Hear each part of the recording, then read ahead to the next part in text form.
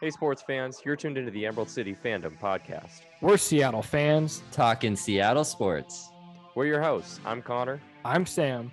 And I'm Justin. You ready to get started? Let's send it.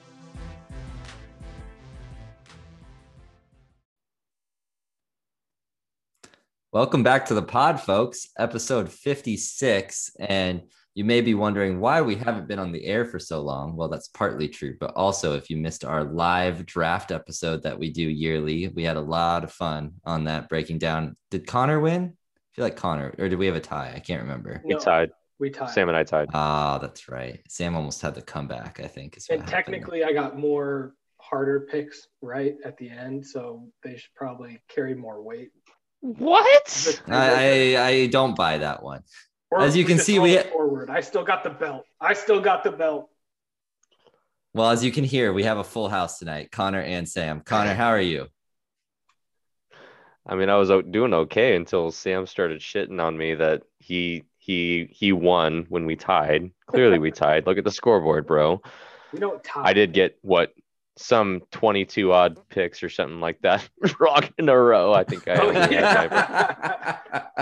had my correct ones all in like the top 8, I think. I mean, I guess I could just pull it up here. I mean, my last correct one was 10. And your last correct one, somehow you got Devontae Wyatt to Green Bay at 28. Yeah. Diligent research, right, Sam? Yeah. But anyway. Whoever the GM is in Green Bay was like, hey, what's the pick? Yeah. Good for you. What are you sipping on over there? Sparkling water like me or no? No, I don't have sparkling water. I made myself a Manhattan tonight because it's been a little while and I'm excited to record with you guys and talk with you guys a little bit tonight and talk about our football teams, Yes. All of them, football included. So, ooh, yeah, me love some football. Samuel, you probably don't have sparkling water. There's no way in hell. So what do you got over there? I got myself some fire water. Buffalo Trace Kentucky Straight Bourbon Whiskey, oldest company in North America. Maybe. I don't know for a second. That could be false. Don't quote me on that, but I'm going. I was gonna say. I know that the company is older than the United States of America, so that's cool. For a second there, I thought you were gonna say Fireball. I'm like, what the hell are you doing? I mean, Fireball is not bad. It's probably not late enough, and we haven't got enough heated. We're not talking about Connor and I are not debating Russell Wilson, so there's no and this is probably not a hot enough topic to which is going to come up earlier in the year than we anticipated. We have not talked about schedule release, by the way. Yes. If you haven't heard, Seahawks are hosting Russell Wilson and the Broncos week 1. Monday Night Football. It's going to be pretty NFL's like, fuck you, Seattle. To totally go off on a tangent, just real quick, I want to ask you, do you think he's going to get We don't do that here. Right. Sorry. We're so on schedule here on this podcast. Are we going to hear a lot of more boos or more cheers for Russell Wilson by whenever September 11th, 12th, when this comes out? I think it's going to be really mixed. I think it's going to be really, really mixed. I think that's the exciting thing. Yeah. No. I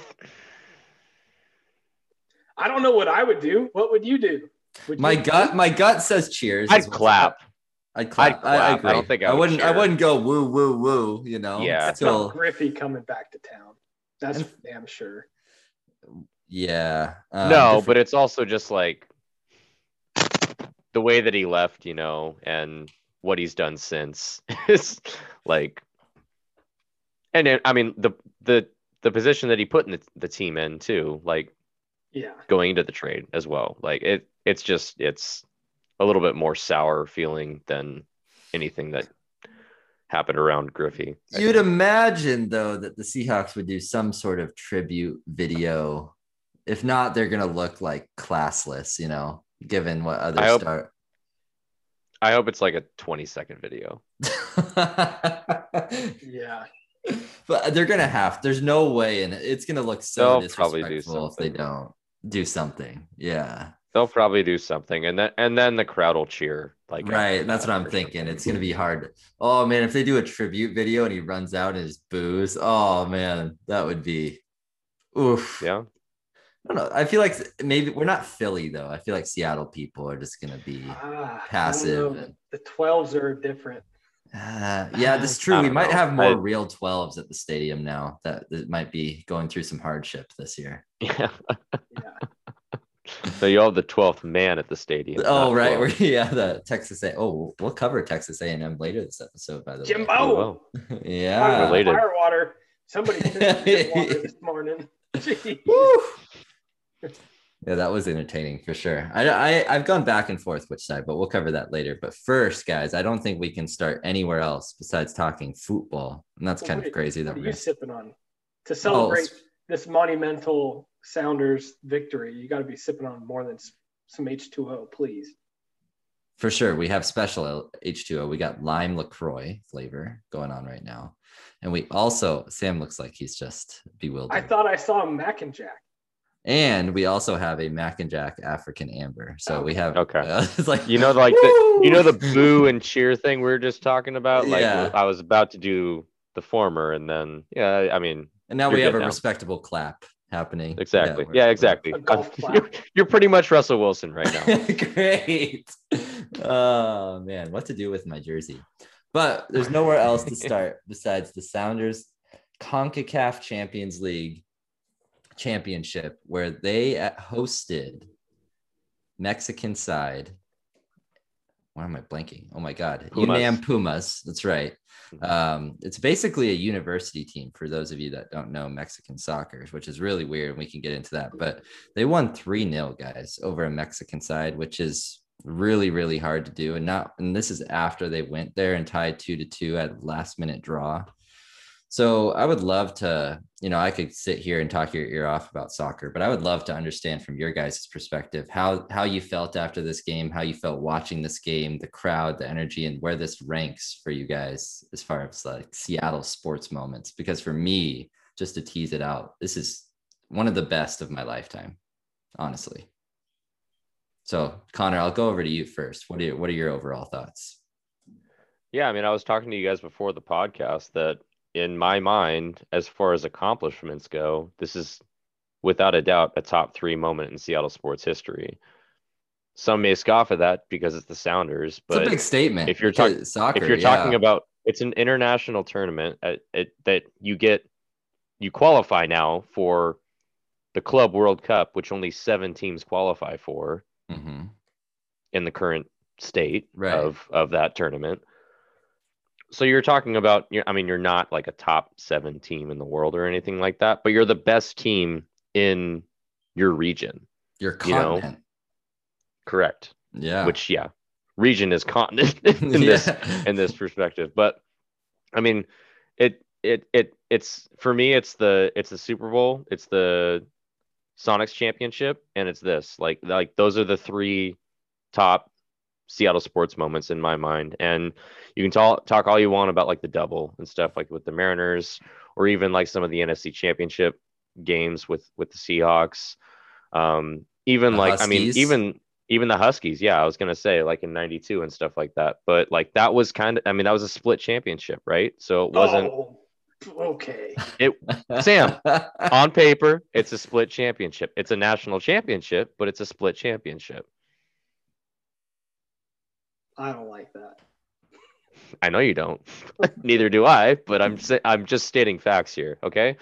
But as far as what they accomplished, like you can argue fan engagement or something like that, but what they accomplished, for sure, a top 3 moment in Seattle sports history.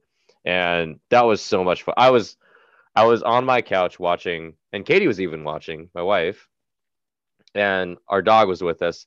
If you don't know my dog Lola, she hates any kind of cheering. So Husky and Seahawks games are kind of a long day sometimes for her, because I'm like, I've learned like with Seahawks games, especially if it's just me watching, like I try not to make too much noise, and I just like maybe will lift my arms up, but even that gets her going sometimes. But like I could not hold it in every time that we scored that first goal. As sloppy as it was, like I was going nuts, absolutely nuts, absolutely bananas. And Katie's like, "You're waking the dog, blah blah blah blah. The dog's going nuts." I'm like, "I don't care right now, Katie. Okay, this like you don't understand what this means." So I was super into it, obviously. Um, I'm a Sounders fan. I'm not like the biggest soccer fan or anything like that, but I know how big that was. Like I know how big that accomplishment was, and I'm super excited to see like what it's gonna be like to suit up against a Real Madrid or Liverpool. You know, like that's gonna be absolutely nuts that we're actually gonna be on the same field as one of those teams. Just it's gonna be surreal, like in an actual like not like a friendly, you know, It's like a an actual competitive match. competitive Yes. game, like that they're both going for it. So that's how I feel. Sam, I don't know where you're at on it. I mean, I know that you're probably the least amount of soccer fan of any of us, but I know even you were tuning into that match. So Oh, yeah. I have a feeling that you knew how big that was as well. Yeah. I mean, I think I echo a lot of your sentiments. Probably where I diverge a little bit is I don't have, it's hard for me to like rank it against Husky football or Seattle Seahawks It's because fair. I'm just so much more emotionally invested in those teams and I have been for such a long time. But there's Right. just a lot of memories, or even going back to like the Sonics or late '90s, early 2000s Mariners. A lot of that Mhm. is like sentimental, nostalgic memories I'll hold forever. So it doesn't like the game didn't do it for me in that sense, but I mean, I can count on one finger the amount of Sounders games that I've been glued to my seat, must watch TV. I guess two fingers, both of the championship games here. So like that says a lot to me that it was that important that I was really invested in the game. And but I do think just like looking at the facts, this is definitely one of the most prestigious trophies coming home to Seattle without a doubt. And so you can't blink an eye at that. And it was just really cool. I think seeing some of the franchise faces have such a great, 2-game stretch there with Lodero, Rui Diaz, even Jordan Morris had a couple flashes there. I think he had an assist, which was awesome to see. So for me, it was just like really nice to be able to sit down and feel for the first time as not a big soccer fan, like a real attachment to our professional MLS team, which was really cool. Cause I'm a huge USMNT guy and I will watch all of those games. This was like, and it even goes to like that Marshawn marketing they had going up to it. Like I couldn't Yeah. wait to watch the game. So the fact that I was getting jazzed for a Sounders game and, having it go the way that it went was really cool and definitely probably top 2 or 3 soccer game experience that I've ever watched. It was Yeah. a big fucking game. Big fucking game. Small fucking Yeah, dog. and the Sounders faced some adversity early on too, with a couple really key injuries for them. Nuhu Tolo is our left back, African Cameroon national. He shut down Mohamed Salah in an international tournament. If those of you that don't know who Mo Salah is, he's a player on Liverpool, one of the best in the world. He went out in the 11th Might minute. see him again. Well, might see him again. And João Paulo, MVP candidate last year, went out with an ACL, unfortunately. So he's out for the rest of the year. But he went out, I think, like the 30th minute or something. And so we had Obed Vargas come on, 16-year-old Obed Vargas come on to the pitch. And he played okay. But yeah, I mean, he came on and filled in admirably. So those are two big injuries. And they still, in my opinion, outplayed and deserved the victory. Hands down. Oh, yeah. I don't think it was close, like who deserved the win. No, not even close. So yeah, it was just the performance and being in the stadium was so cool. I mean, Pumas showed up, by the way. There were a lot of Pumas fans there. I know that maybe didn't show up on TV, but there was a whole section and they were scattered throughout. So credit to them and they were nice and everything. But that stadium showed up in the atmosphere for any, like I've never been to a Sounders game that had as much of an atmosphere. I mean, I'm sure the MLS Cup was close, but I wasn't there. But yeah, it was fun. So just looking I wanted to recap a little bit of what this means and the magnitude of this. So Mhm. getting into the CONCACAF Champions League, you have to qualify. It's not just any MLS team. So you have to be, I mean, to make this simple, you have to basically be a top 4 MLS team to make the CONCACAF Champions League. And then once in that, then you have to go a series of knockout matches to get to the final. And then you have a 2-legged final. Of all those matches, so you start at 16 teams, you play 2 games, 8 teams, 2 games, 4 teams. So there's 8 games total in the Champions League. The Sounders didn't lose once, and they played 2 Mexican teams, Leon and Pumas. And they also played New York City FC, probably the best informed MLS team at the current moment. And they didn't lose to them either. And so I think this is the most impressive run by far, not just a championship, but just the run of form and the consistency of the squad to get to this point is really impressive to me. Now, the coach, Brian Schmetzer. So we had Siggy Schmid, RIP. Before that, he was let go. We have Brian Schmetzer, and all he done since he's been appointed full-time coach is win.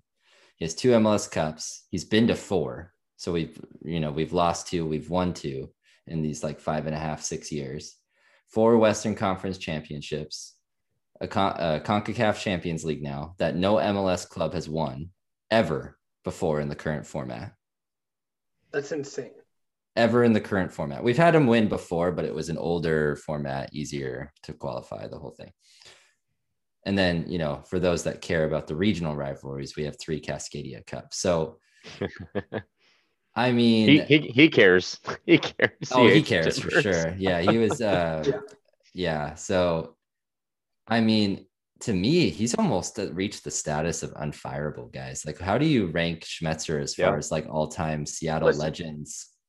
I'm gonna go full Nick Saban hypocrite here, because I wasn't putting the respect on Schmetzer's name until he won this game, until I talked to you, Justin, and Connor, and learned more. Like, he played for the Sounders back. What was it? What was the league? USL?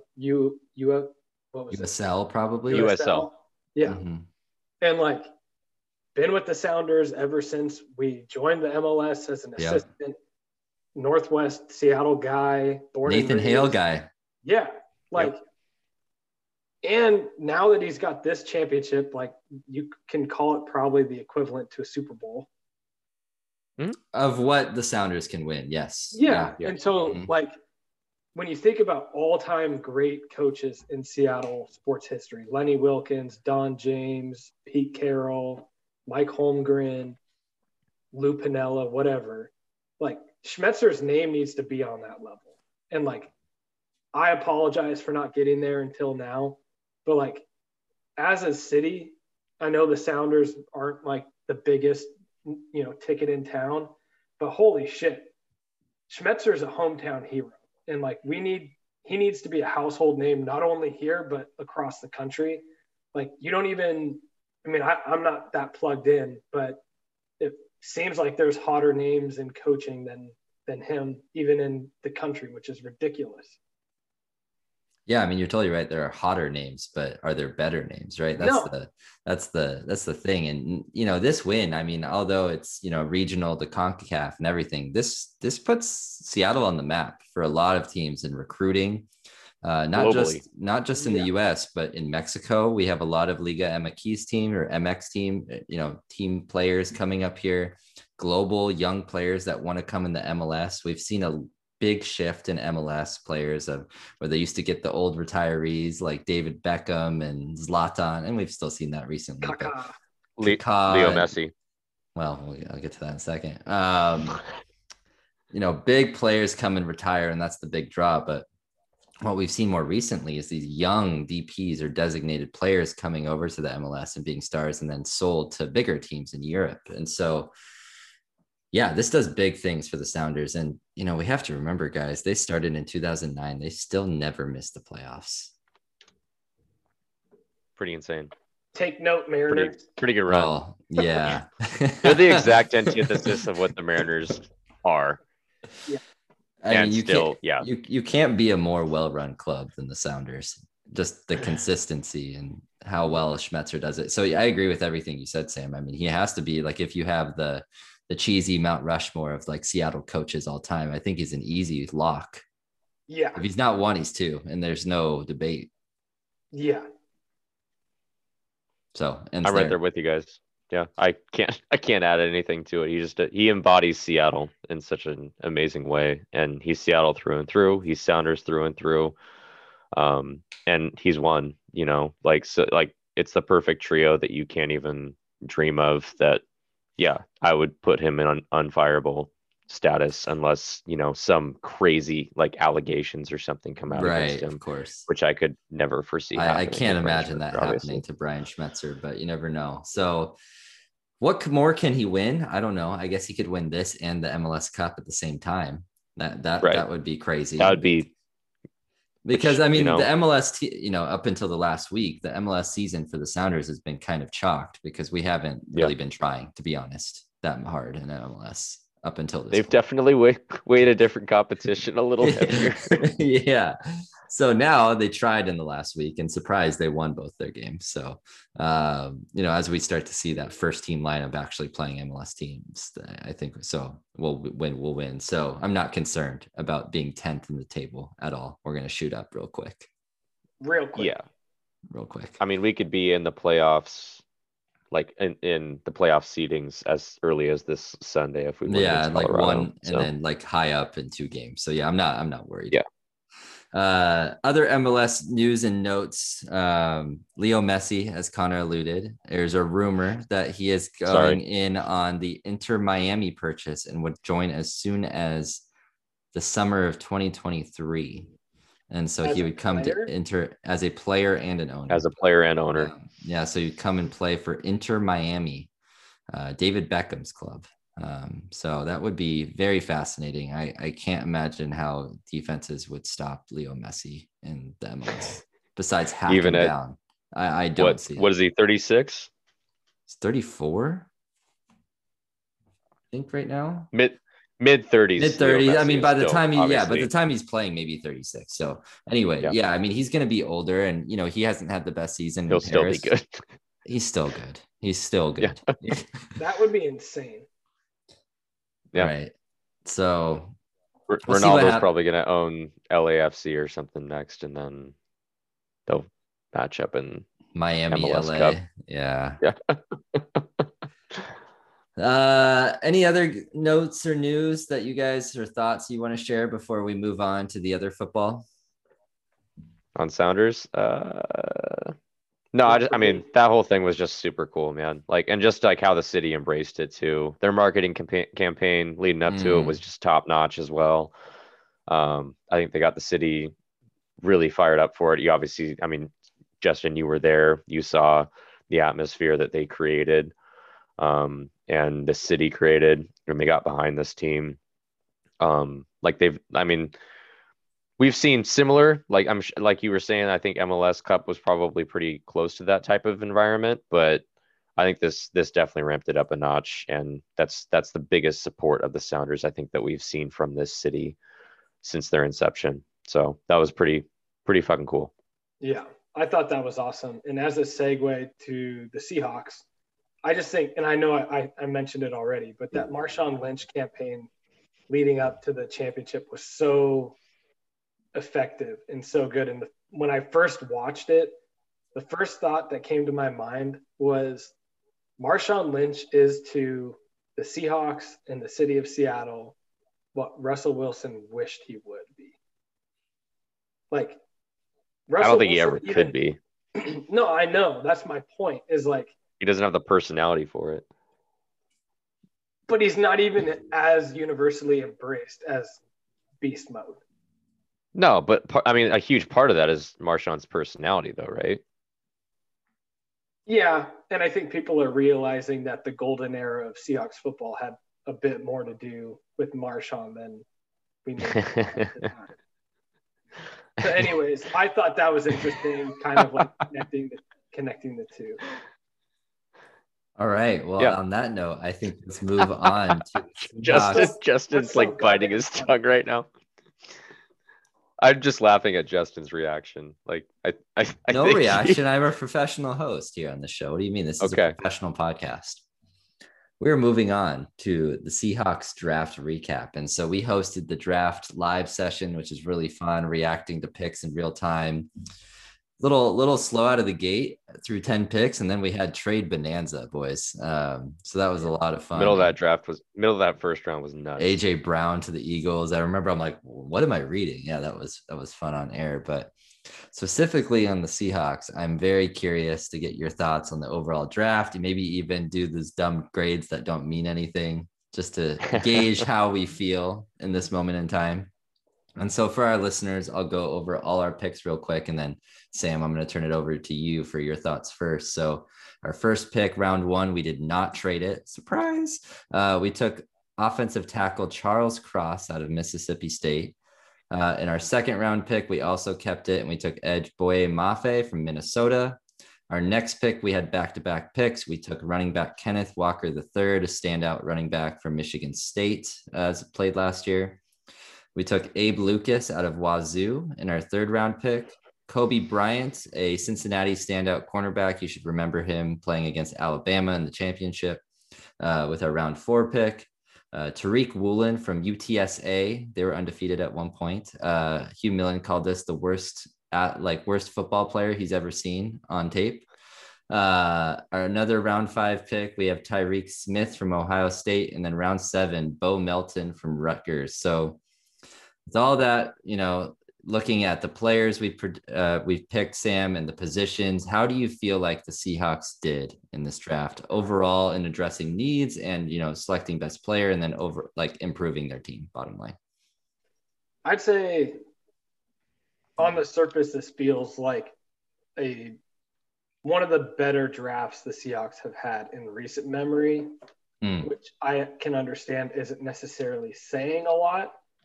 But I think it's been no secret whether Russell Wilson slamming his fists on the ground, complaining about not having offensive line protection. He's right. Our offensive line has been pitiful. So I think going Charles Cross, Abe Lucas with 2 of your top 4 picks is really solid. I think that you're looking at your bookend tackles of the future, possibly with those 2. Mm-hmm. I love the pick of Abe Lucas. He's from my alma mater in high school, Archbishop Murphy, local guy. So, I think it's a cool story to have him with the Seattle Seahawks. And, in general, I think that was the biggest thing that stood out to me. Like going into the draft, I wanted to see offensive linemen, tackles in particular. I think that's a definite check mark. We did that. I think secondly would be solidifying the defensive backfield and our pass rush. And part of me wishes that we would have taken a corner or a safety earlier than round 4. With that being said, to your point, getting Kobe Bryant in the 4th round was a steal. I think that's huge value, honestly. Big time value. So I'm pretty pumped about what he's going to be able to bring to the team with a 4th round pick. I think he's going to outperform that pick over the course of time. But I'm not sold on Boye Mafe yet. I think he's and we'll see this with a couple of picks. I think Tariq Woolen fits in this category as well. You mentioned the Hugh Millen comments. Doesn't think the world of him. But I think they're both, Tariq and Boye, are physical freaks. I mean, they are off the chart elite athletes. And, Boye Mafe has had at least some pretty solid production against, Big Ten opponents, but kind of a one-trick pony. I haven't seen a lot of versatility and pass rush moves out of him. So I feel like that might have, in my opinion, might have been a little bit of a reach.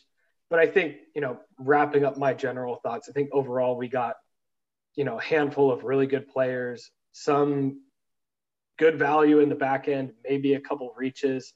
I'll leave the big elephant in the room for somebody, maybe Justin will talk about later. But I think overall, I feel like we didn't knock it out of the park, but probably if I was going to give it a grade, like B-, B. Like, I think it was pretty good. Connor, before I get your overall thoughts, there was a lot of sentiment in the draft room and in our draft room and Seahawks Twitter, Seahawks Reddit, whatever it may be, that the Seahawks may take a quarterback this draft, and that did not happen. So do you think that was smart and wise for the Seahawks to not to take a quarterback and tank for what is it? I forget what it is for Bryce Young. There's a hashtag out there. I forget what it is.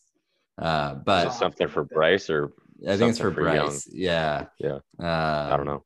Anyways, do you think it's smart for them not to take a quarterback this year and maybe banking the future on next year? Do you think they should have rolled the dice on one of them? I would love to hear your thoughts on the quarterback position. I mean, it's not in Pete Carroll's blood to tank for a quarterback, so I don't think that that's really on the table, at least as far as he sees this team. I mean, he thinks this team's going to the Super Bowl.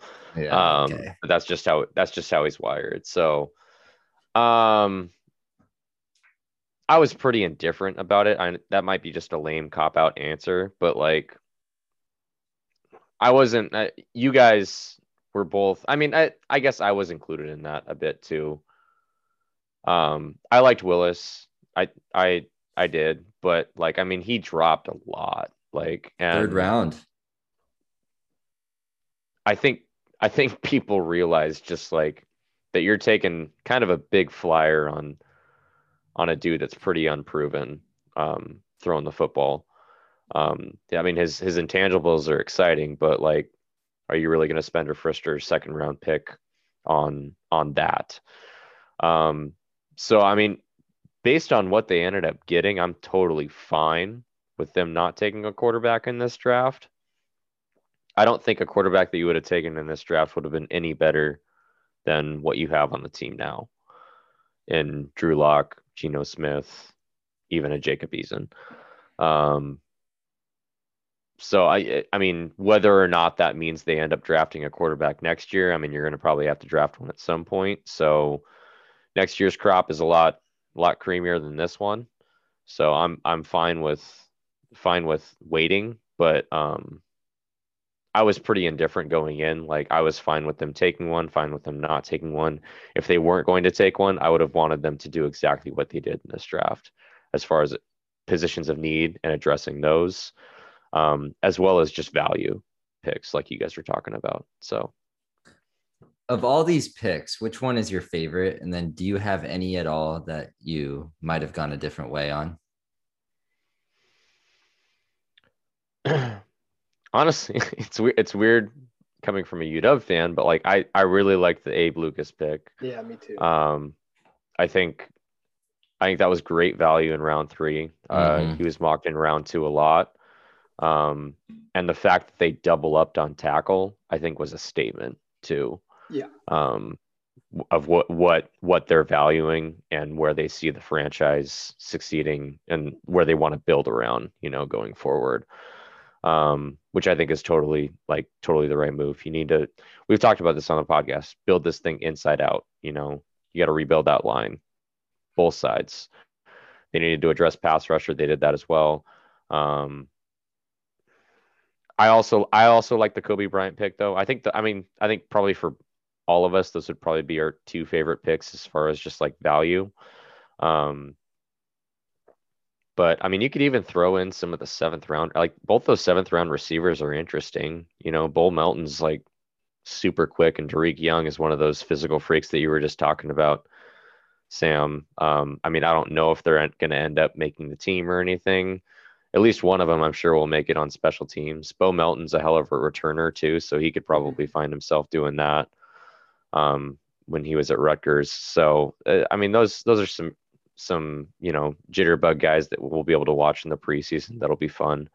But as far as like talent alone and value picks, I mean, I think you have to go with those 3rd and 4th round picks in Abe Lucas and Kobe Bryant.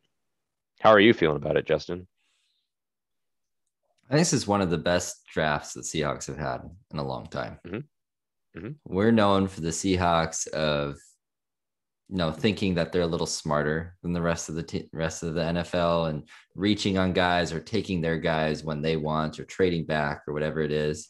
For the most part, they took the best available or the best available person at a position of need. And I know during our live episode, Sam, we were talking a lot about how we preferred Icky and Evan Neal over Charles Cross. Yeah. But those two guys were gone, and Charles Cross was the best offensive tackle available, I think, on all our boards, and they took it. Yeah. And so I know we have some problems and concerns like, hey, we've seen him in the past game, yada, yada, yada. He's a hell of a player. He really is. And so if they're going Very tackle athletic. and, you know, they identified him as, you know, top 10 on their big board, and maybe those other two guys were higher, but they're gone. So I have no problem with that pick. I think overall on every pick but one, I think they've nailed it and went out of the park. What's the one, Justin? Yeah, what is the one, Justin? The one that irritated me. And I know you guys, when this pick happened, were like, oh, we should have gone live on this whole thing. Was running back Kenneth Second Walker. round should have been live. Kenneth Walker out of Michigan State. And it has nothing to do with the quality of player that I think Kenneth Walker is. I think he's actually going to be really good for the Seahawks. He's going to It's be just amazing. The irony of it. Yeah.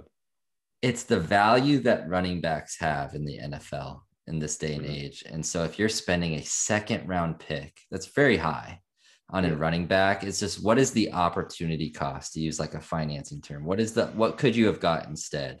Is it more, you know, is it worth the risk or the bite of an apple to take Malik Willis out of Liberty with that second round pick?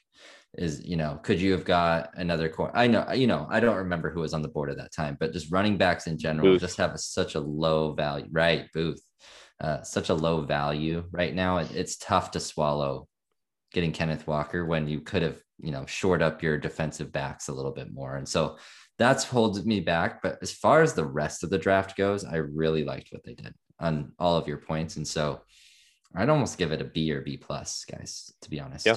I think it was a really good draft. There's a lot of draft analysts that gave us an A. Yeah, Like, it's a great draft. honestly, like it's the best draft on paper that they've had since they were graded F in their 2012 draft, Yeah, that's funny. which is super ironic. I mean, But just for Bobby Wagner and Russell so Wilson so all alone. these guys are probably going to end up sucking. No. No, One I of them mean will be good. Kenneth Walker. Kenneth Walker will be.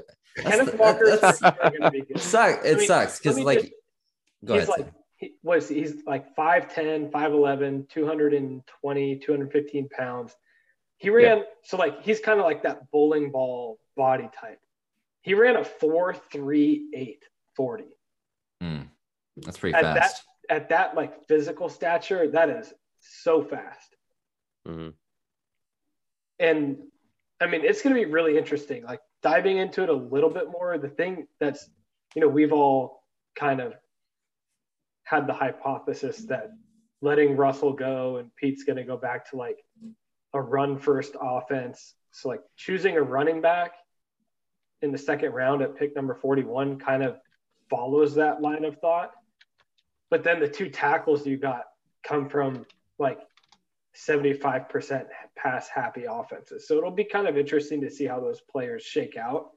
But yeah, I think Kenneth Walker's going to be damn good. And part of me wonders how much of that pick has to do with like Chris Carson. I mean, Chris Carson's long-term health. I don't know if he's going to be back, what his deal is with his neck.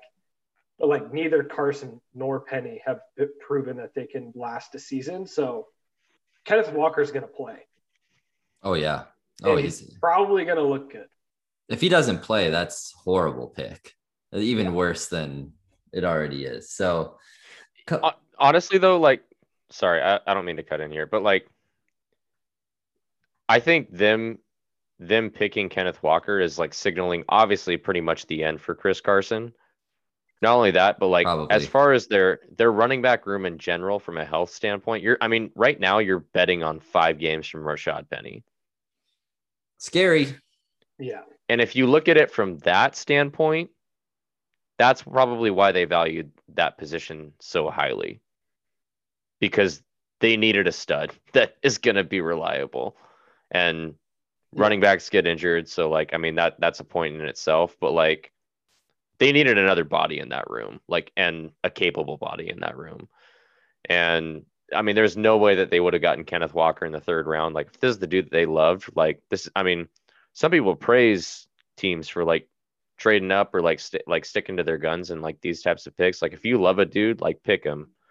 I think all three of us share the sentiment that this was like definitely a reach at that pick as far as just the value of running back. But I'm wondering what you guys would have rather them gone to, like at that. Given what they ended up doing in the rest of the draft, I ended up being fine with that pick. But at that moment, like I was obviously just pissed because Kyler went the pick before. Well, like the Bears traded up to get up Kyler in front of us. Right.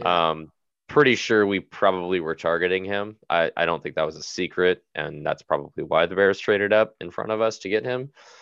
But as far as even the guys that were available after that, so we mentioned Andrew Booth Jr. from Clemson, cornerback. I'm scrolling down a little bit here. David Ajabo was an interesting name as well. A consensus top 5 pick a year ago, but obviously coming off a major injury, so he'd be probably sitting a whole year. Scroll down a little bit more. You could have gone defensive tackle with Mathis from Alabama. Another corner out of Tennessee, Taylor, Alontae Taylor. Could have gone Cam Jurgens, center from Nebraska. So, I mean, there's a few different kinds of ways that they could have gone with this. Like, I think for me, it's pretty obvious that like I would have preferred probably Booth there. Like if they were going to go any of those guys that I just mentioned, if there's a name that I didn't mention, like that you guys had circled at 40 or 41, please feel free to mention that. Also, have you guys listened back to our live recording?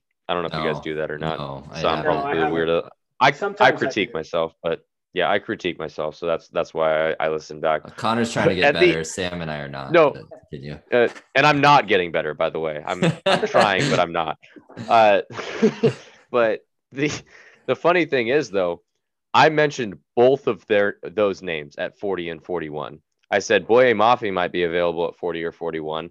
I'm higher, I think, on him than you guys are. Like I would have been fine with him because I had him as a first round pick. Yeah, I had him at like 25 or something like that, I think. He's a little bit older, but he's super twitchy, and I think he's probably going to start off mostly as like a third down specialist, but I think he does have the upside of becoming like a really good pass rusher for us, like on a pretty consistent basis. And then I also mentioned that like someone brought up Kenneth Walker. I think you circled him, like you had like a bunch of, like we were going over day 2 picks and you were like had a bunch of best available left. Kenneth Walker was on there. And we were like, oh God, if they go Kenneth Walker at 40 or 41, that'd be a disaster. They did. And they did. Here's the thing. I think at that time, when I was, talking, and at that, when they picked Kenneth Walker, I was understandably devastated. I was going into the mode of assuming that the Seahawks would do what they always do and reach on players and not necessarily pick players of value or of need and et cetera. And they didn't do that the entire draft, the rest of the draft for Kenneth Walker. Right. And so that's what makes up for it a little bit, but still seeing, as far as your question of who would I rather, I think a lot of those names are exactly who I'd be thinking. I would only add Malik Willis to that, just given the nature of the flyer and the risk of the quarterback position. I think if we had done it, we would have been fine with it.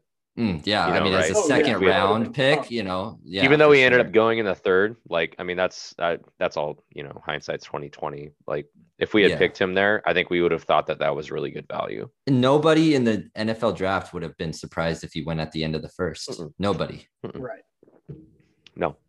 I mean, that being said, though, out of this crop of rookies, Kenneth Walker's going to be the best one from day one.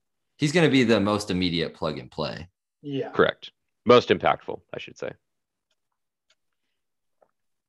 Yeah. No, I mean, high hopes. Both the tackles might start, I guess. But I mean, who else is the competition for right tackle? Curhan, right? Jake Curhan. Like he's not good. Yeah. So Abe Lucas could easily win that battle. Yeah. Yeah. That's more of I think Cross is probably starting day one. My guess is, yeah, he should. I mean, That's so. I mean, number that's 9 so pick, cool he has to be. to frickin' bookend your line. Cool one and draft. scary. Yeah.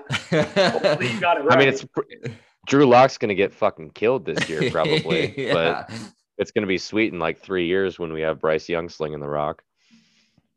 I tried to look up what the Or whoever. Sock equivalent was for Young, Couldn't and I find couldn't it. really find it. It was Okay. like puncture your lung for Young. That's not what I was. Yeah. No, no. God, Twice puncture. for Bryce. Win twice for Bryce. That wasn't it. No, I don't know. That's not bad I'll though. find- I don't. Yeah.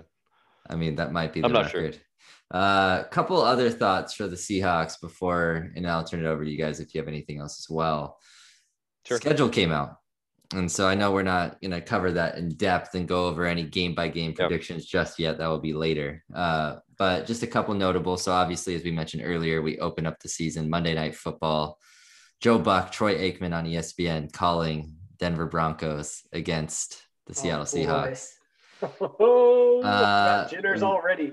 Way less That's gonna be prime time. insane. That's going to be an insane. That's going to be a packed game. I think it's smart for the NFL, honestly, to do that week 1 because the Seahawks should be like genius. 0-4 by the time anyone. Yeah, it's genius. You want both teams to be relevant, which is week 1. So. Right.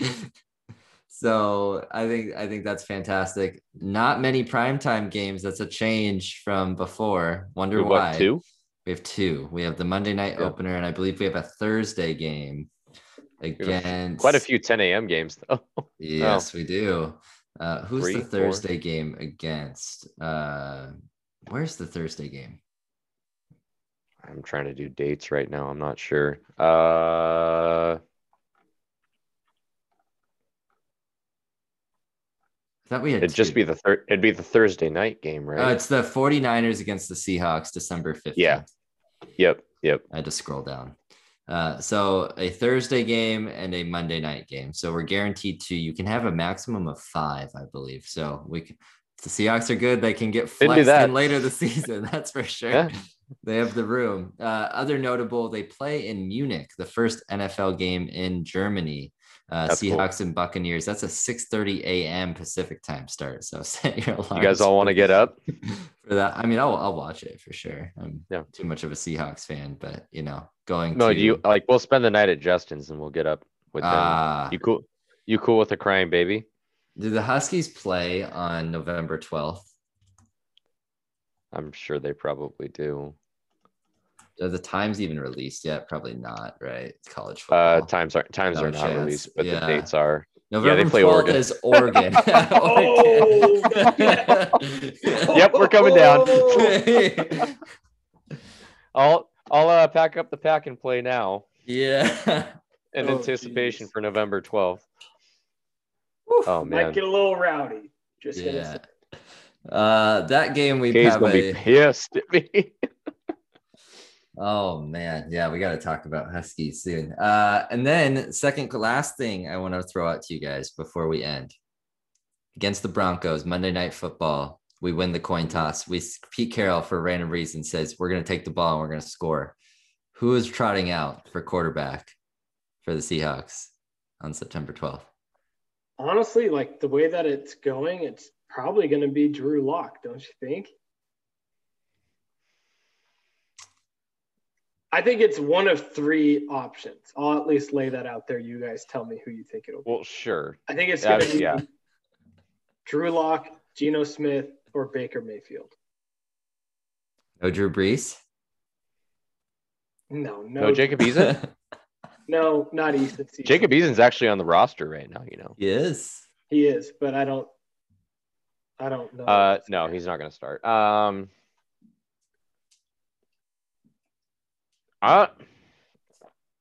They've definitely built. I mean, they've built their hype, quote unquote, hype campaign around Drew Lock. Hype. That's Been what pretty you wanna call pretty it. little hype. Yeah, pretty little hype. I mean, their hype videos even have been kind of The fake schedule lackluster. release. You didn't like that one?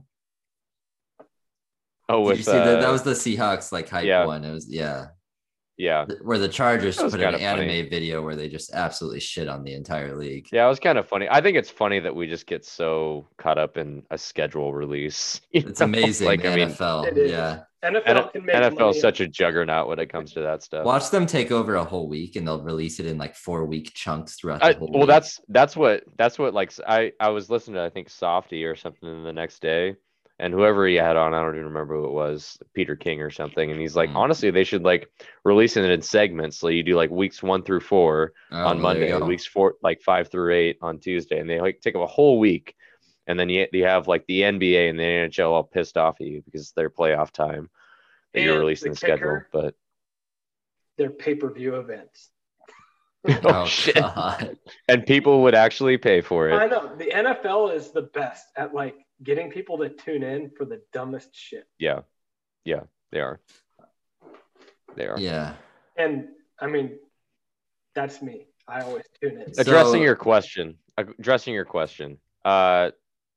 I think it'll probably be Drew Lock, but I would not be surprised at all if Geno Smith is the quarterback. I was kind I of don't think it's surprised they gonna be brought Baker. him back. I mean, I think that's just their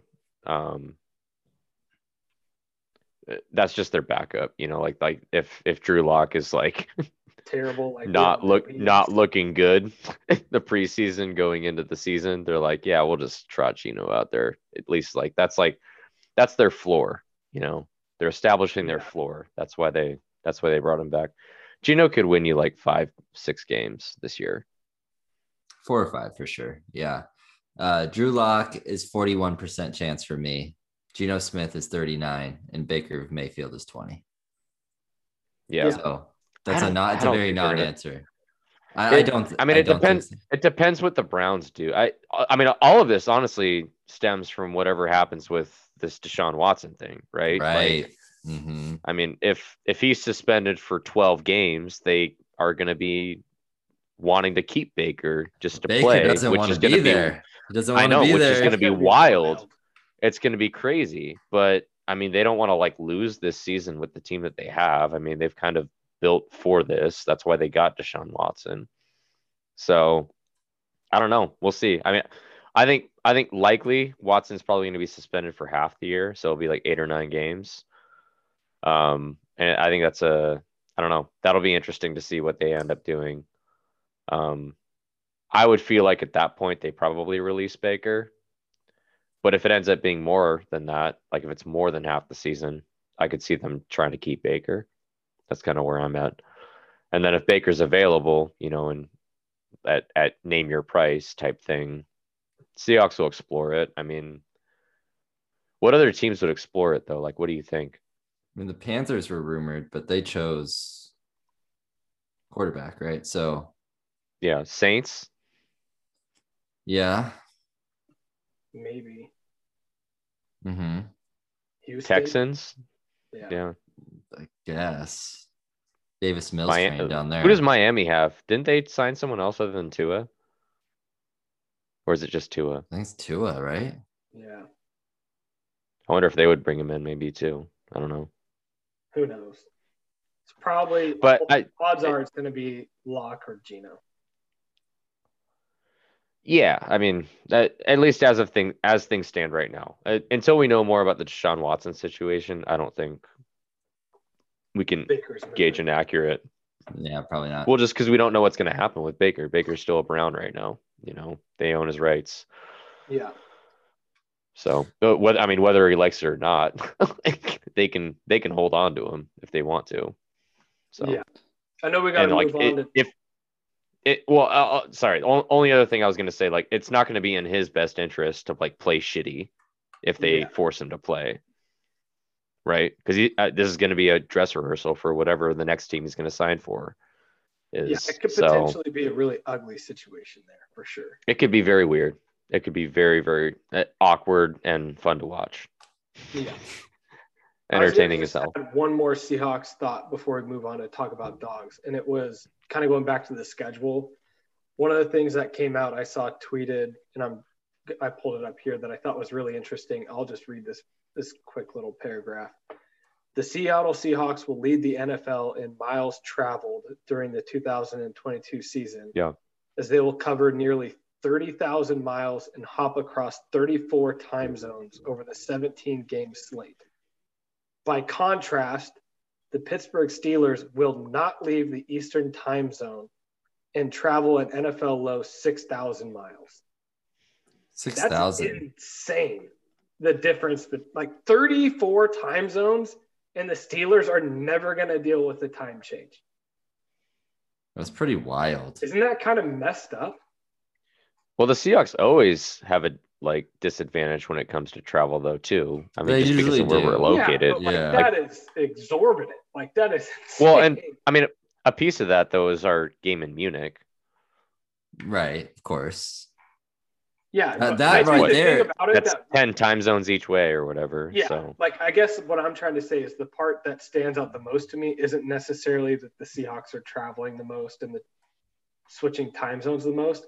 I was shocked to find out the Steelers are never going to leave. the Yeah, Eastern that time zone. part's that's crazy. wild. Yeah.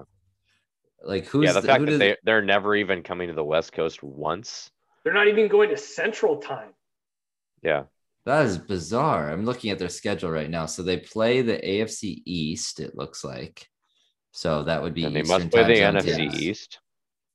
And they play the NFC East. No, they don't. No, Well, they couldn't play Dallas then. hold on, Unless hold they on. play Dallas at home. They play the NFC Oh. South. They play the NFC South. Which is all Eastern Well, time. no, the Saints are Central, but the Saints come to the Steelers, so they Yeah. go to Atlanta, which That's is Eastern, and crazy. Charlotte for the Panthers. Yeah. Yeah. It is Wow. a total disadvantage for the Seahawks that we have to cross time zones as much as we do. Oh yeah. Wow, this Pittsburgh schedule is wild. Oh my yeah, goodness. that's what I'm If, saying. Pitts- I if get the Pittsburgh ends up Seahawks. winning the Super Bowl next year, I'm gonna be pissed. I'm just looking. I can't believe the schedule. Like they hardly have to travel for any game. I Like, know. take a bus, John Madden style. Yeah. Wow. Anyways, That's I thought that nuts. was an interesting tidbit we should bring No, up. super I thought interesting. The Steelers thing was nuts. Yeah, the Steelers thing's like way more surprising to me than the Seahawks Yeah. stuff. I'm pretty sure the Huskies will probably travel more than 6,000 miles next year. Guaranteed. Without a doubt, going to California. They're gonna be in and two back. time zones for sure. So, Yeah, we'll cover this schedule in a bit, but transitioning a little bit. I mean, there's been a lot of activity in college football since we've last broadcasted about Husky football, from spring camps to NIL to transfer portal to Jimbo versus Saban beef and the whole deal. I want to start with spring camp. Sam, you were actually there before you helped me graciously move from my apartment to my house. And so I would love first from you, your observations from spring camp, what stood out to you, who played well, maybe who didn't. So just lay it out for us on your overall thoughts on Husky spring camp. Yeah, I think the first takeaway I had was we always get into this, like, is it a spring game? Is it a spring practice preview? Like, are they going to actually scrimmage? It was whatever you want to call the spring event was by far and away the most resemblance to an actual game that I can remember going to. Like the amount of live tackling scrimmaging that they did was way more than I remember under Lake or Peterson, which I thought was really cool as a fan to be able to like see, something. Obviously the scoring system is different.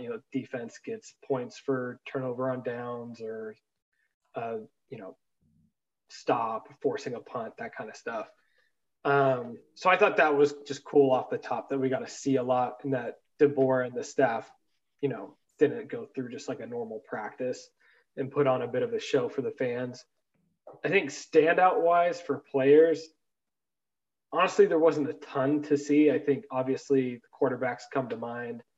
Penix definitely just looks like the better quarterback in the way that he, even just moves. I mean, the first snap of the scrimmage that I saw, they did a read zone and he kept it and ran for like 12 yards for a first down.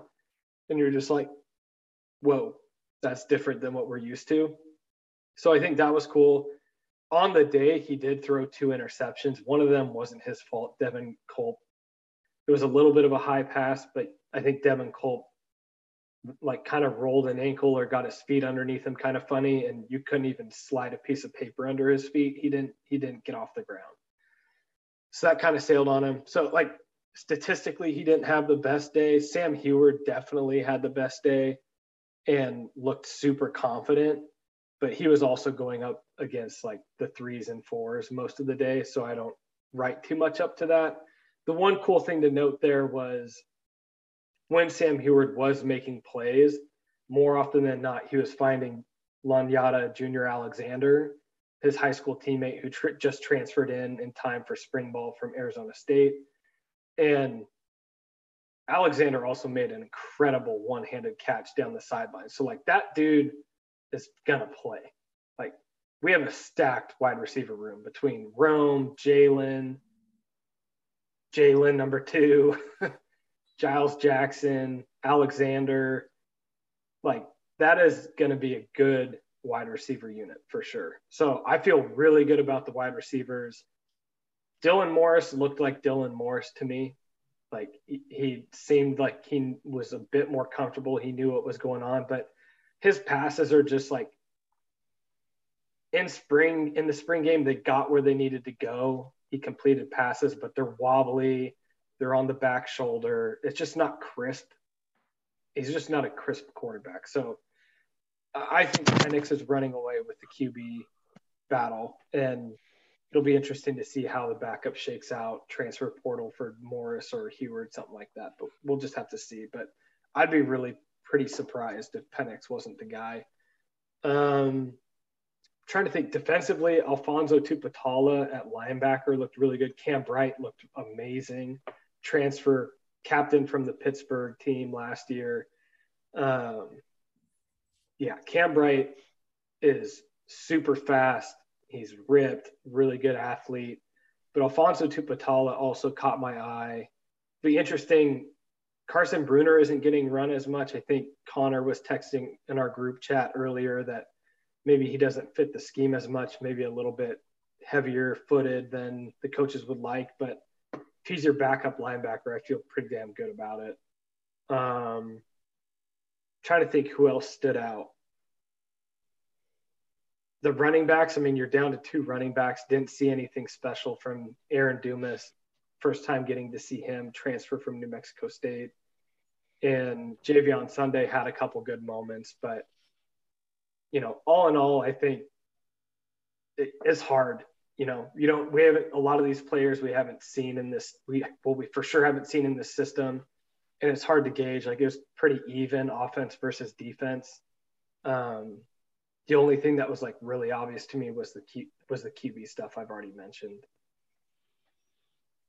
But it was a really good time. It was a fun event. I mean, decent showing, nothing crazy, but it was fun to watch them scrimmage for sure.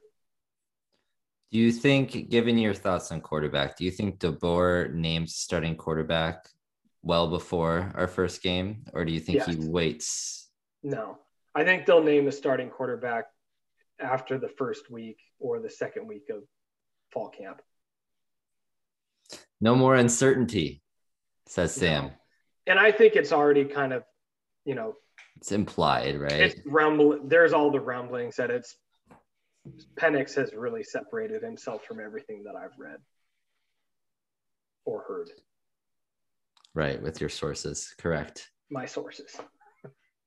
Connor, so, we've had this NIL transfer portal craziness and nightmare. We've detailed, a couple months ago about all of the craziness of, players coming out, traders within the Husky team, et cetera, players coming back in, coming in, I should say, like Cam Bright. We've seen a little bit additional movement. So do you want to detail what we've seen and any new players coming in since we've last broadcasted? Yeah, still fuck Sam Taimani. That remains the same. Yeah. That guy. Yeah, that guy exists. Yeah, fuck that guy. As far as new transfer outs, honestly, we thought there was going to be more than there has been, and there hasn't been a whole lot. It was a couple walk-ons. I don't even remember their names. transferred out. Kason Kinchin was one of them out of Lake Stevens. Yeah, it was like Ben Hines, Cameron Verstraeten. Ben Hines, one of the linebackers. Yep. But the two biggest guys definitely that transferred out were two, I mean, fairly highly recruited players and younger players in the program. One of them being running back Caleb Berry. I think this ultimately came down to a scheme fit. He's obviously like a bigger bruiser back, and that's not the type of back that DeBoer likes in his offense. Come on, baby. So, give me those passing backs. Yeah. Run the damn ball. Caleb Berry definitely isn't going to fit that bill. So I wish him the best. I think it ultimately, like, if the offense fit him better, obviously he just would have stayed. But like, if the offense wasn't going to fit him, and he needs to go do what he needs to do, so greener pastures elsewhere. I don't think he's committed anywhere yet. So I think he announced he's going to go the JUCO route. I don't think he got any FBS. Oh, really? Yeah. Interesting. That's too bad. Like, he's only a year into his career. I'm surprised by that. Like, I mean, he hasn't played at all, but interesting. Wow. Well, that's too bad. But hopefully something comes out of the woodwork for him. However, someone who did get an offer and has committed is Jacoby Covington. And that's someone that I think both Sam and I were very high on. Very talented defensive back, a 4-star defensive back, cornerback mostly, but could play safety possibly. It depends where he ends up fitting in. Could play basically in the defensive back positions, but was mostly labeled as a cornerback at UW. Really, really talented player. But this came down to him falling down the depth chart, and he was losing out to some walk-on guys like Nish Powell, some other guy too was passing him up. I can't remember who it was. I mean, they obviously brought in Perryman. Devon Banks was starting to pass him up. Banks. I mean, he was a very lightly recruited guy, but he's a scholarship guy. Yeah, but like, I mean, like very Elijah low Jackson ranks. was passing him up. So Yep. Spears wasn't passing him up yet, though, right? No, I don't think so. And I think it comes down to, like, you hate to see an athlete like that leave the program, but when I really think about it and remove my, I really thought that he was going to your point, Connor, kind of be the next in the UW DBU rotation. But at the end of the day, if he's getting passed up by, Elijah Jackson, Devon Banks, Mish Powell, Jordan, like, if he wasn't going to play this year, I'm not sure that it's that big of a loss. No. Well, and the other thing is, though, like, he goes to USC. Getting paid. Yeah. I mean, he's getting paid, but, like, is he going to play at USC? I don't know. Their defensive backs were pretty bad, right? I don't know where he fits into their. I mean, for sure, Lincoln Riley teams are going to be way more offensive centric. Like, I get that. So maybe their defense sucks, but, like, I would think that they have some talented guys in that defensive backfield at USC. Just my guess. But who knows? I mean, Covington's a good player, and, like, it sucks to lose him. It also didn't seem like, from what I've read as well, I don't think he was jiving with the coaches. Like, I don't think he got along very well with the coaches at all. Who's the defensive backs coach? Juice Brown. Juice. He was Covington was a late guy through and through. So, like, exactly. You can talk up him falling down the depth chart. Maybe he just wasn't engaged and plugged in as much as he needed to be. Mm-hmm. And if he jives with the coaches better, if you read between the lines, and the light goes on for him, he can be a hell of a player. I mean, I think if he plays, he's going to be good. Yeah. If he plays, he's going to be good. It's just whether he's going to play. He's got to beat him out. So those are the guys going out that are new. We've mentioned all these other guys, right?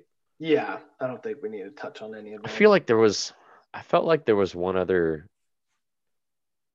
transfer portal edition. I know that there's rumors that there was maybe another 2 or 3 that did their paperwork and just hasn't been announced, but it doesn't seem like we're going to be losing any, like, big names.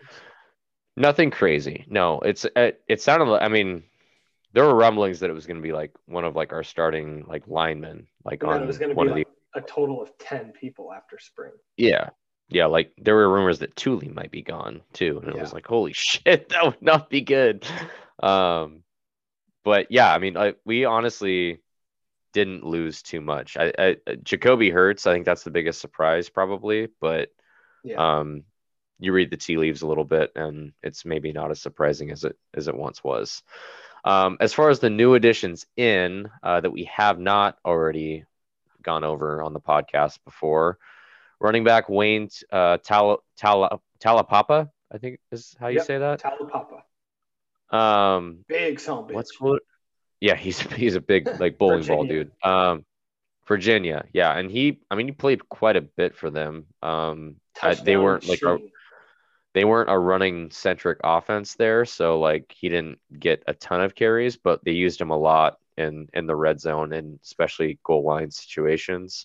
Yeah. So I foresee him fulfilling that role for us, maybe as a third down back, goal line back. Yeah. And he'll be good at that. He moves forward, so that's a good thing. He's not Sean McGrew going between the tackles, that's for sure. Wide receiver William Nixon, who was out of Nebraska, I believe. Yeah. Probably not going to factor into the rotation this year, I wouldn't think, but maybe down the road he plays a part. Maybe a special teams or something like that for him too. But that was a little bit of an interesting one to me. I know that like there was some blowback with Frost and stuff at Nebraska. I don't know if it had anything to do with that he ended up transferring out of Nebraska.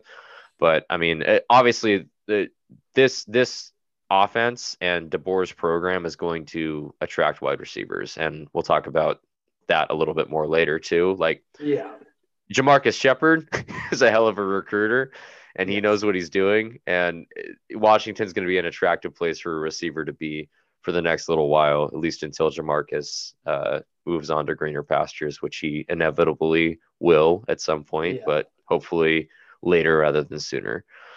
The one thing I'll add on with William Nixon, yeah, go ahead.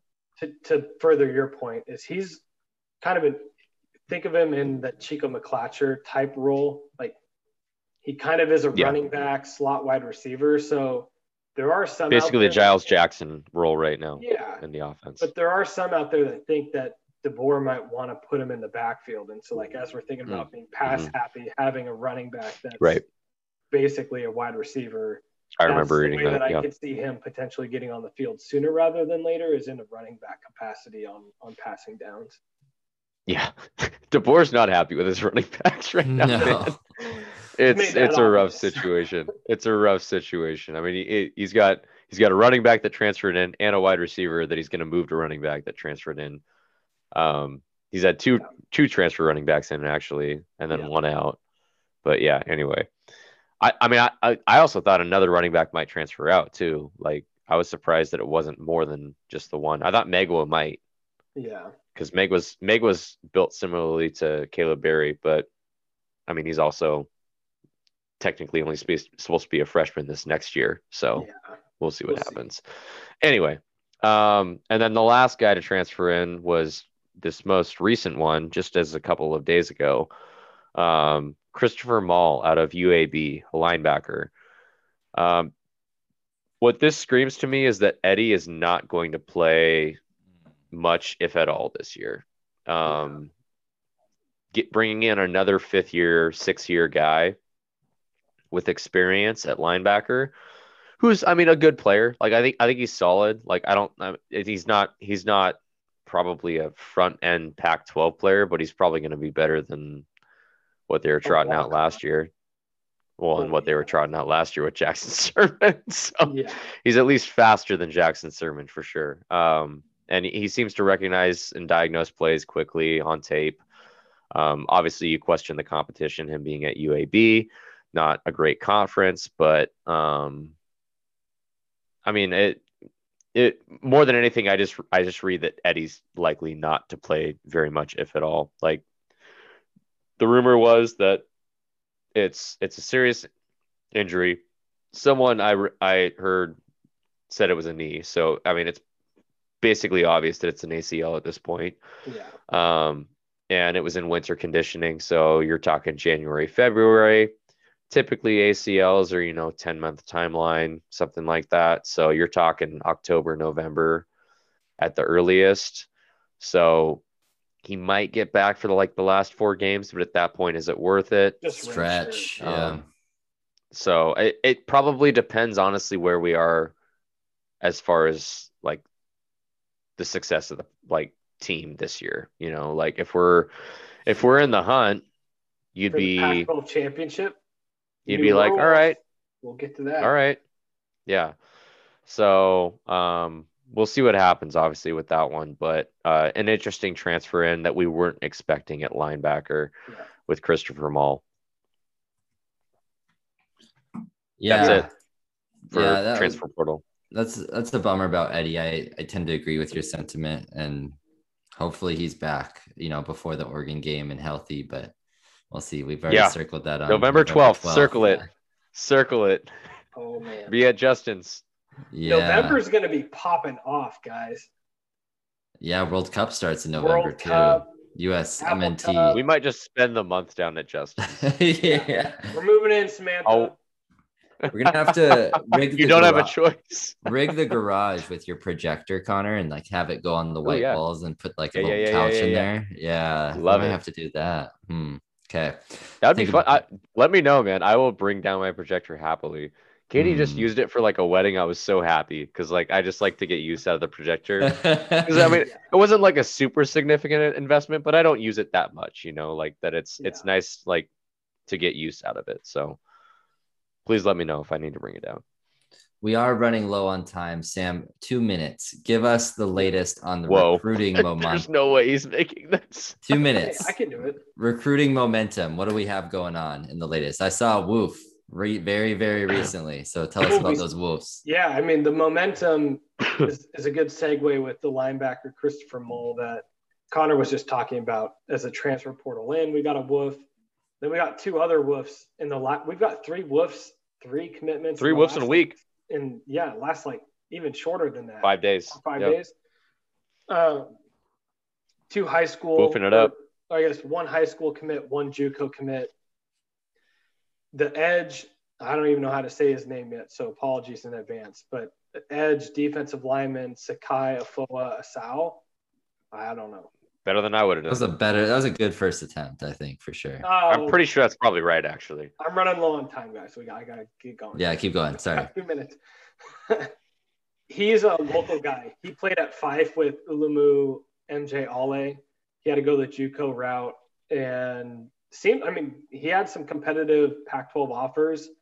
And I know USC tried to be a snake in the grass while he was on his official visit over the weekend. USC called him and offered him a scholarship to see if they could get him to not Lincoln fucking Riley playing some snake games, but that didn't work and he committed to us. So I think that's somebody that probably, may or may not plug into the rotation right away, but he's physically ready. Big guy, 6'4", 6'5", 260, 270 pounds. So probably you're looking at your Jeremiah Martin replacement next year. But really good to pick that type of athlete up. Anybody that, is getting a USC offer or interest from USC, if we can get them on board, I think that's a good indicator. And then really the big momentum is probably the biggest recruit that we've gotten a commitment from in a while, over a year. The only name that comes to mind is Jeremy Bernard, but of course he bailed. But we got 4-star wide receiver out of California, Rashid Williams. He's a top 247 player in the country. That's 247 recruiting database. Anytime you can get, 4-star wide receiver from Cali, that's big time. And I think the theme of our Husky talk here has been around this new generation of Husky offense is going to be pass heavy. It's going to be, wide receiver friendly, attractive offense. Having Shepard as our wide receivers coach is already paying dividends, getting someone like Rashid in the boat. So, so far I like the other 3 guys that we have committed out of high school.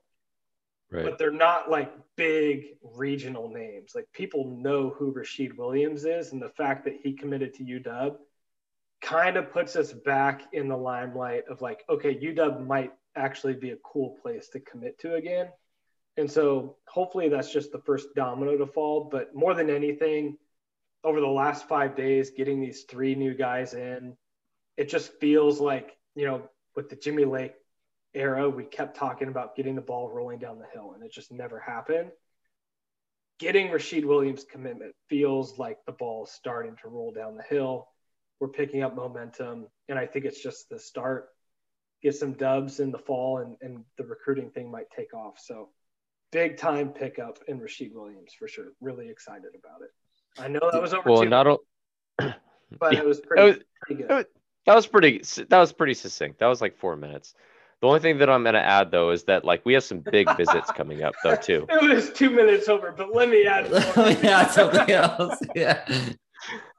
I don't mean to, but like this is necessary. Like we need to talk about that. Like there's some big visits coming up, over the next month. Yeah, Like that that's true. last weekend in June is massive. We have like 3 4-star guys coming in and a bunch of other 3-star guys coming in.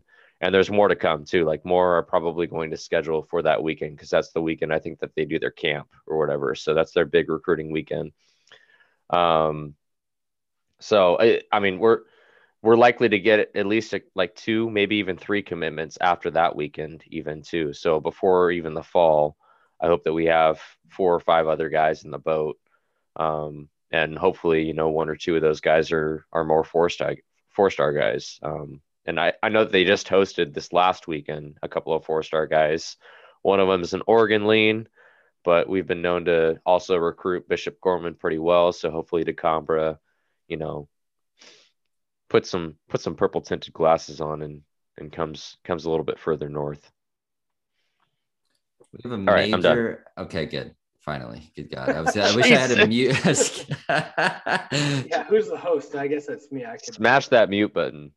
No, but to wrap up the dogs updates here, major announcement from Pac-12, and I think you're going to see this from other conferences. I think we've already seen some announcements from other conferences that we are changing the format of the Pac-12 championship. So no longer are we going to see the North Division winner play the South Division winner, and those teams meet in, well, before Santa Clara, but now Las Vegas, and they duke it out for the title. Now you're going to see whoever has the top 2 best winning percentages in Pac-12 play will play in the national title. So if all projections are true, you're going to see this year Utah versus USC battle it out in Las Vegas because they would be the top 2 teams in the Pac-12. What do you got? So I'll start with my take first and then go to you guys. So I think this is a necessary change, at least for the next 4 years of the Pac-12, of the college football playoff. If the Pac-12 has any chance to make the playoff, we need to be supporting our best teams and giving them the best competition possible. We've seen 2 SEC teams make it a lot of times, or Notre Dame, and et cetera. And so to elevate, we need to increase their strength of schedule. And to do that is to give them higher quality opponents. And so I'm all for this change. What do you guys think? Yeah, I'm on board. I don't mind it. I think the fact that they are kind of in a rush to implement it, so it will be active this season. I think will make the 2022 season kind of a goofy one because the schedule, obviously the North plays the North, the South plays the South, and then you get 2 crossover games, or no, 4 crossover games, 4 2 crossover not, games, yeah, 2 not. So it could kind of, the North has historically been better, so you could play is it fair to do it that way? If you're a Husky fan, you're pretty happy that it happens, and you're like, okay, well, we're not playing USC or Utah this season, so yeah, that bodes well for the Huskies to have a better winning percentage in the conference than, say, Oregon or other teams that have to play USC or Utah or both. I think I really like it. I would love to get back to, I think we were kicking around the idea the scheduling needs to change. The divisions need to go away. Maybe or go to 3 divisions. You have Pacific Northwest with the Oregon schools, Washington schools, the Cali division with the 4 California schools, and then the newbies with Arizona State, Colorado, and Utah, and then figure out some sort of scheduling. If you're going to do the winning percentage overall in the conference, you have to make sure you get your conference scheduling done in a relatively fair way. So I think that will catch up. But overall, I really like this. And I think, more often than not, there's been a really good North team that's gotten left out of the championship game, whether that's the Huskies or Stanford or Oregon. So, I mean, you could look at a UW Oregon Pac-12 championship game. That's kind of exciting to me. That'd be pretty cool. That would be electric. That would be crazy. Yeah. So I like it. Would you fly down to Vegas for that event? I've never been to Vegas. I would go for that. For sure. Okay. You would have fun in a sports book, dude. I don't know. I take Husky losses pretty hard already, let alone losing money. I might. But if you won, go to a deep dark place if that happens. What if you won? Probably wouldn't remember it if I did. See, it'd be a good night. Yeah.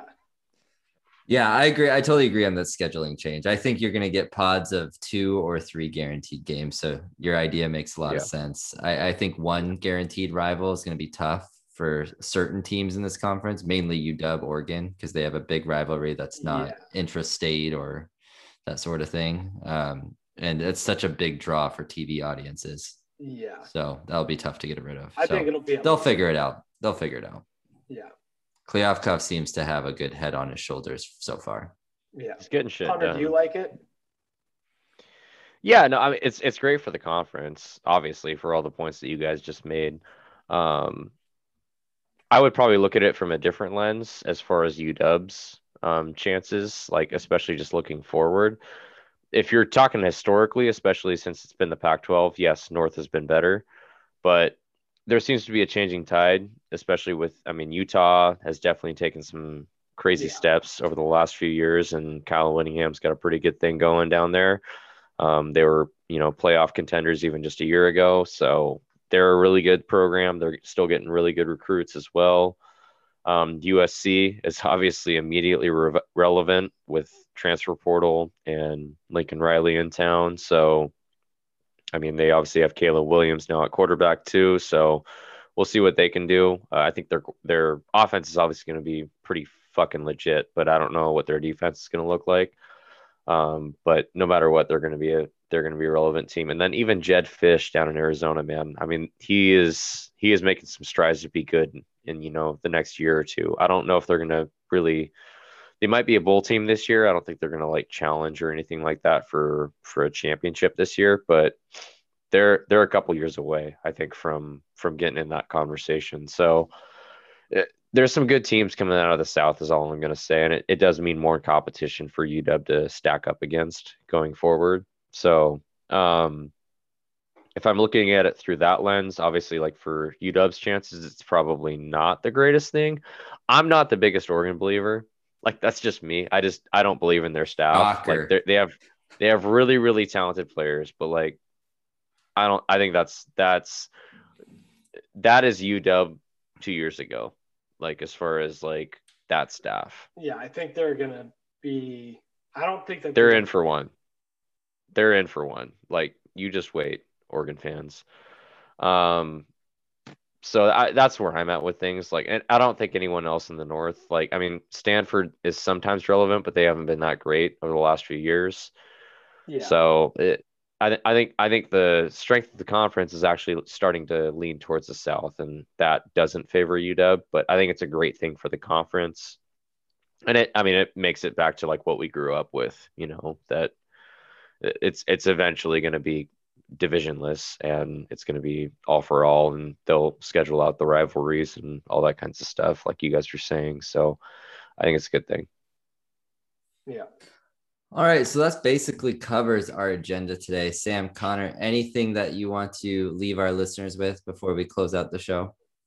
I know we teased it a little bit, but we're running low on time. If you haven't, been living under a rock today, go figure out what Jimbo and Nick Saban, they duked it out today in the media. It's not going to be the last time either. Listen to Jimbo's press conference from earlier this morning. NIL, SEC drama, snitches get stitches. Yeah, they're both at the end of the day, they're both kind of right and they're both liars at the same time. I think is the conclusion here. It's a mess. And players are getting paid. Oh yeah. They're both lying out of their assholes on both fronts. Texas A&M and Alabama, by the way, Nick. They're both lying out of their assholes. Yeah. I hope that they just like House of Cards comes tumbling down and that like Jimbo lit it on fire. Because like the SEC has been playing dirtier than anybody else for the last 15 years.